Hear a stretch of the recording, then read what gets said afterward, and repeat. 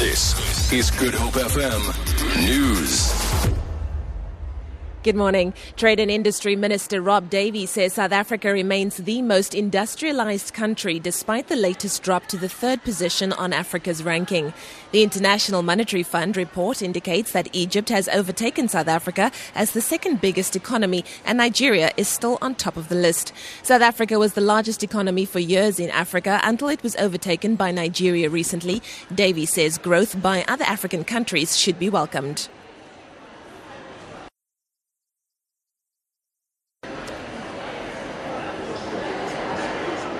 Nigeria has 170 million people. We have 55 million. Egypt, I believe, has 90 million people. So they're about double our population.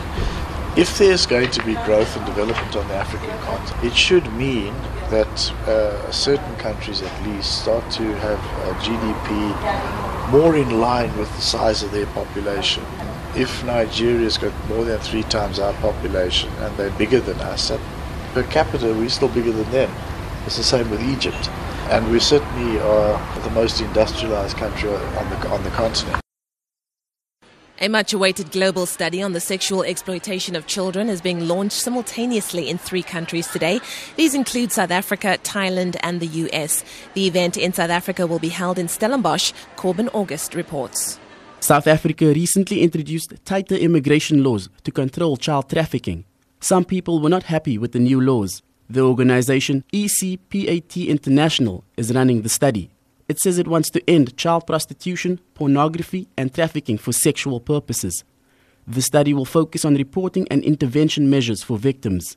The organization says of the total number of cases reported in the country in 2014-2015, 97% relates to child prostitution and commercial sexual exploitation. Most of them were in Gauteng and KwaZulu-Natal. It says conviction rates are very low. Corbin August, SABC News, Cape Town. Fugitive Radovan Krejcir and 4 others is expected to resume in the High Court in Johannesburg after yet another delay yesterday. This after one of the defence lawyers failed to attend court proceedings. Krejcir was also not present in court. The 5 are accused with the murder of Lebanese national Sam Issa, who was gunned down in a hail of bullets near his home in Bedfordview in October 2013. Issa's murder is believed to be related to a dispute over money Issa lent Krejcir. However, Krejcir denies this. And then finally, the UK will today announce its plan to set up the world's first international anti-corruption coordination centre alongside Interpol in London. The announcement comes as leaders are gathering in the UK for a major anti-corruption summit. Dan Whitehead has more. It's going to be set up with help from the US, Canada, Australia, New Zealand, Switzerland and the international policing organisation Interpol. What will it involve? Well, we understand it will involve the UK's National Crime Agency, who will provide help and support to law enforcement agencies around the world, basically to investigate allegations of corruption, to punish those corrupt elites and also to recover stolen assets, which will be one of the big themes during this one-day summit. For Good Hope FM News, I'm Leanne Williams. And we're back.